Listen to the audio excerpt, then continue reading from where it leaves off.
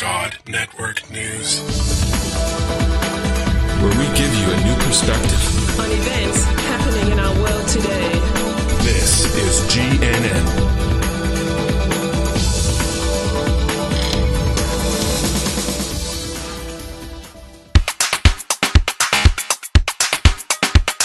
God Network News, Episode 12.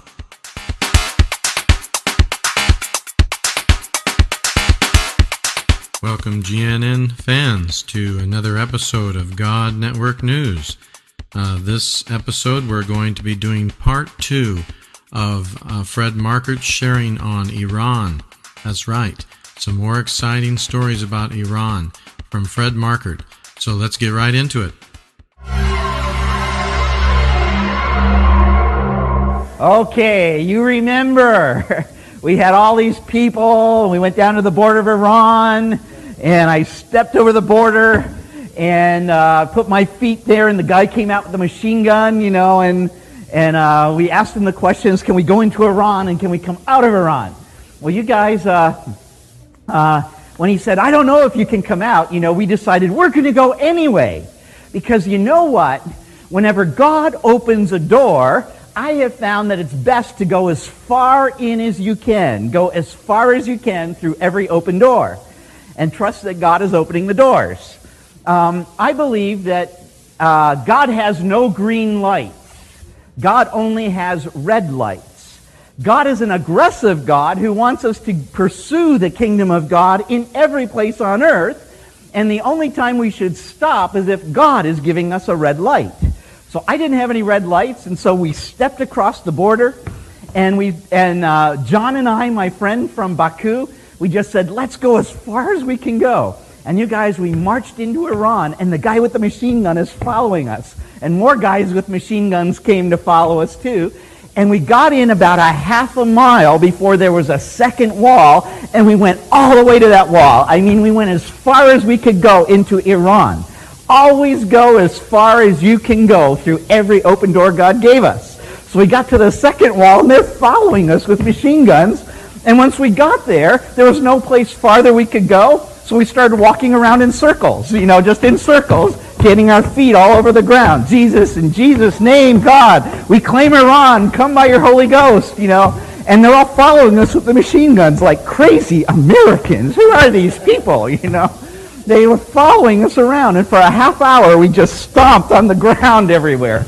Like this, as we walked around. We walked in there for maybe a half hour, maybe more. And the whole time, they're following us with the machine guns. We didn't know what was going to happen. I got out, obviously, I'm here. But let me tell you what I was praying while I was in there. I was praying for a group of people in Iran called the Qashqai people. This is how you spell it, if you ever want to look it up. Qashqai. This is the English way to say it. There's different spellings. So I was praying for the Qashqai people because my researcher friends had told me these are the last people on earth who will ever get the gospel because they live in a very isolated section of Iran. First off, Iran's intense, doesn't like the gospel. They live down here in an isolated section of Iran near the city of Shiraz, up in the mountains. They're a tribal people. They're hard to get to. They're very intense for Islam, and they're not open to anything else. And they said they're the hardest people. They will never get the gospel. So, of course, while I was stomping around with my feet in Iran and the guys with the machine guns, I was praying for the Qashqai. I said, God, you're a big enough God that nothing is too big for you. Nothing is impossible. You can go anywhere, anytime, do anything through anyone. I said, God, get the Qashqai. Go do a big miracle amongst the Qashqai. We eventually came out of Iran.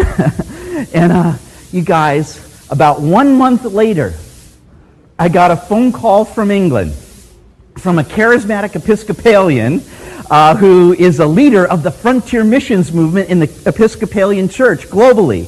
And he said, Fred, you will never guess what happened. Because he had heard I was there praying for the Qashqai. He said, Fred, something radical happened. He said, the very time you guys were there praying, the Lord spoke to some people in the underground church in Tehran, up in the capital, and said, translate the Gospel of John into the Qashqai language. And they translated the Gospel of John into the Qashqai language.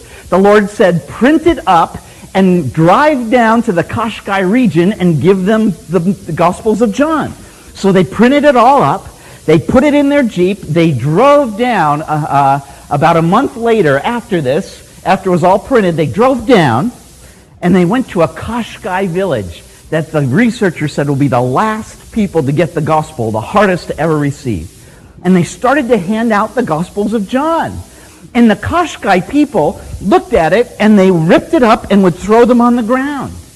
And they said, we don't know who you are, and we don't care which God you serve. We serve Allah, and if you do not leave, we will kill you. So our brothers tried to hand out some more Gospels of John. They kept getting ripped up, thrown on the floor, on the ground. And so discouraged, they got in their Jeep and they started to drive back to Tehran saying, God, we obeyed you and nothing happened. This is really not good, God. What's going on? What's happening? Well, you guys, it was a Friday night. And in a Qashqai village, and this story has been documented by the Anglican Church in England and printed on the front page of their newsletter, international newsletter, and the Anglicans are not known to be wild and crazy people. And so for them to print this, they documented it, and I'll tell you the rest of the story too. There was a mosque service. And in the mosque, the imam was reading from the Quran. And he was reading a story all about Isa. And it was saying Isa, Isa, Isa over and over. And most of you probably don't know that Jesus is actually mentioned in the Quran more times than Muhammad is. And so he's reading this, he looks up, he said, oh, Isa is everywhere in the Quran. But I don't know anything about Isa. He said, do you guys know about Isa? And everyone goes, no, we don't know about Isa. And the imam says, well, if he's in the Quran so much, Allah must want us to know about him. So why don't we pray? And they prayed, dear Allah, show us more about Isa. Amen. And they left the mosque. And one of the men went to his village, went home that night.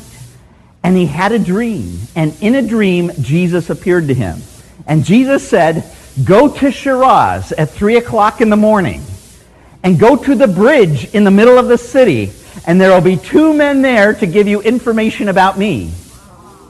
Back to our brothers who are driving home to Tehran, discouraged that they did what God said and nothing happened. They're driving across the bridge in Shiraz at 3 a.m. and their Jeep stops, and they had no idea why. They got out, they had the hood up, they couldn't find anything wrong, but the Jeep would not start. And as they're standing there wondering what's happening, they hear some footsteps behind them, and they turn around, and here's a little Qashqai villager man, probably in his PJs, ran over to them and said, I am here for the information about Isa. And they were amazed, and they unloaded all the Gospels of John into the guy's arms, and he turned around, and he ran across the bridge and ran back up to the mountains, bringing the Gospel of John to the Qashqai people who researchers said would be the very last, probably, to ever get the Gospel. And guess what happened next? The cool thing is, Brits, the Anglican Church, charismatics in the Anglican Church, so the kind of wild Anglicans, they heard about this, and British people can get a tourist visa into Iran. Americans can't, many Europeans can. And the Anglican Church in England said, let's take this on as a missions project.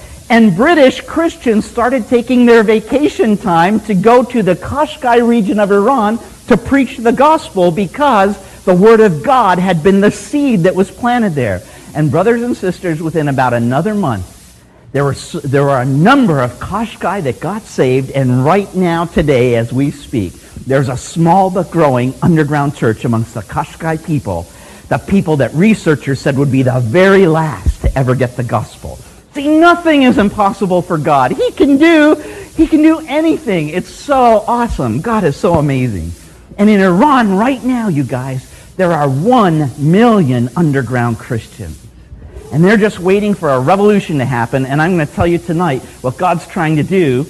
It's not an accident that Afghanistan is right here and that Iraq is right here on either side of Iran. It's not an accident that the Soviet Union collapsed up north of Iran. We'll talk about the strategic nature of Iran next. And I'm going to put the news in perspective for you tonight. You know, you've been seeing in the news maybe people saying Iran is next. Afghanistan happened, Iraq, Iran's coming next. You guys, God is preparing one of the greatest victories we're ever going to see in our lifetime in the Muslim world. He's preparing it. He's been working on it for 15 years. I'm going to talk about that tonight. It's awesome. Look at this, Isaiah 11:9. For the earth will be full of the knowledge of the Lord as the waters cover the sea.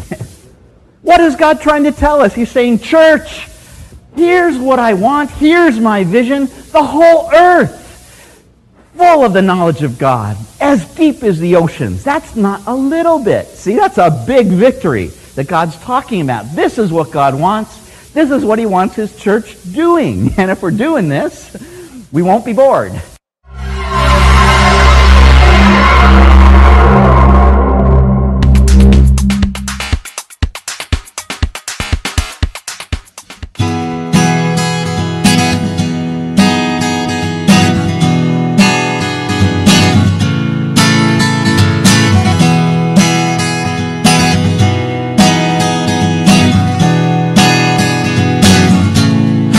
Poor for my sake, have you given your best?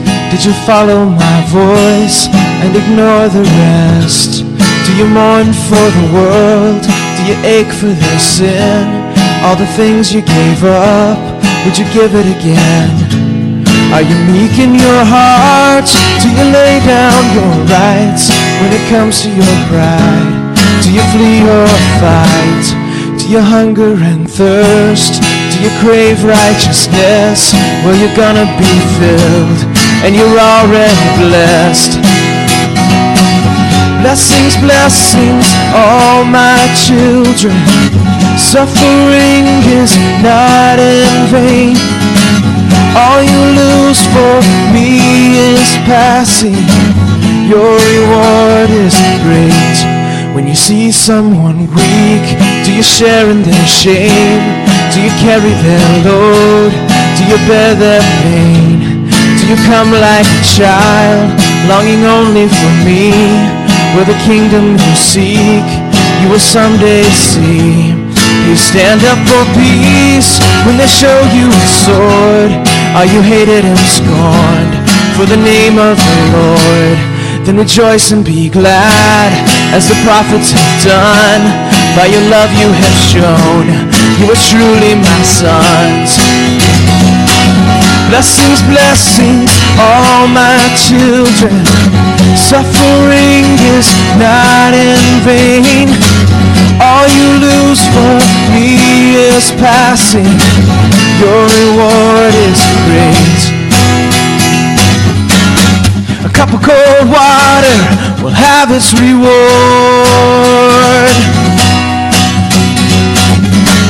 So you see that there's nothing that you cannot afford.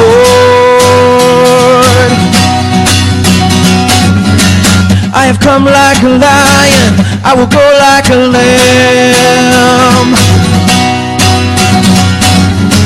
But I do it for love, 'cause that's who I am. Blessings, blessings, all my children. Suffering is not in vain. All you lose for me is passing. Your reward is great. Blessings, blessings, all my children. Suffering is not in vain. All you lose for me is passing. Your reward is great. Your reward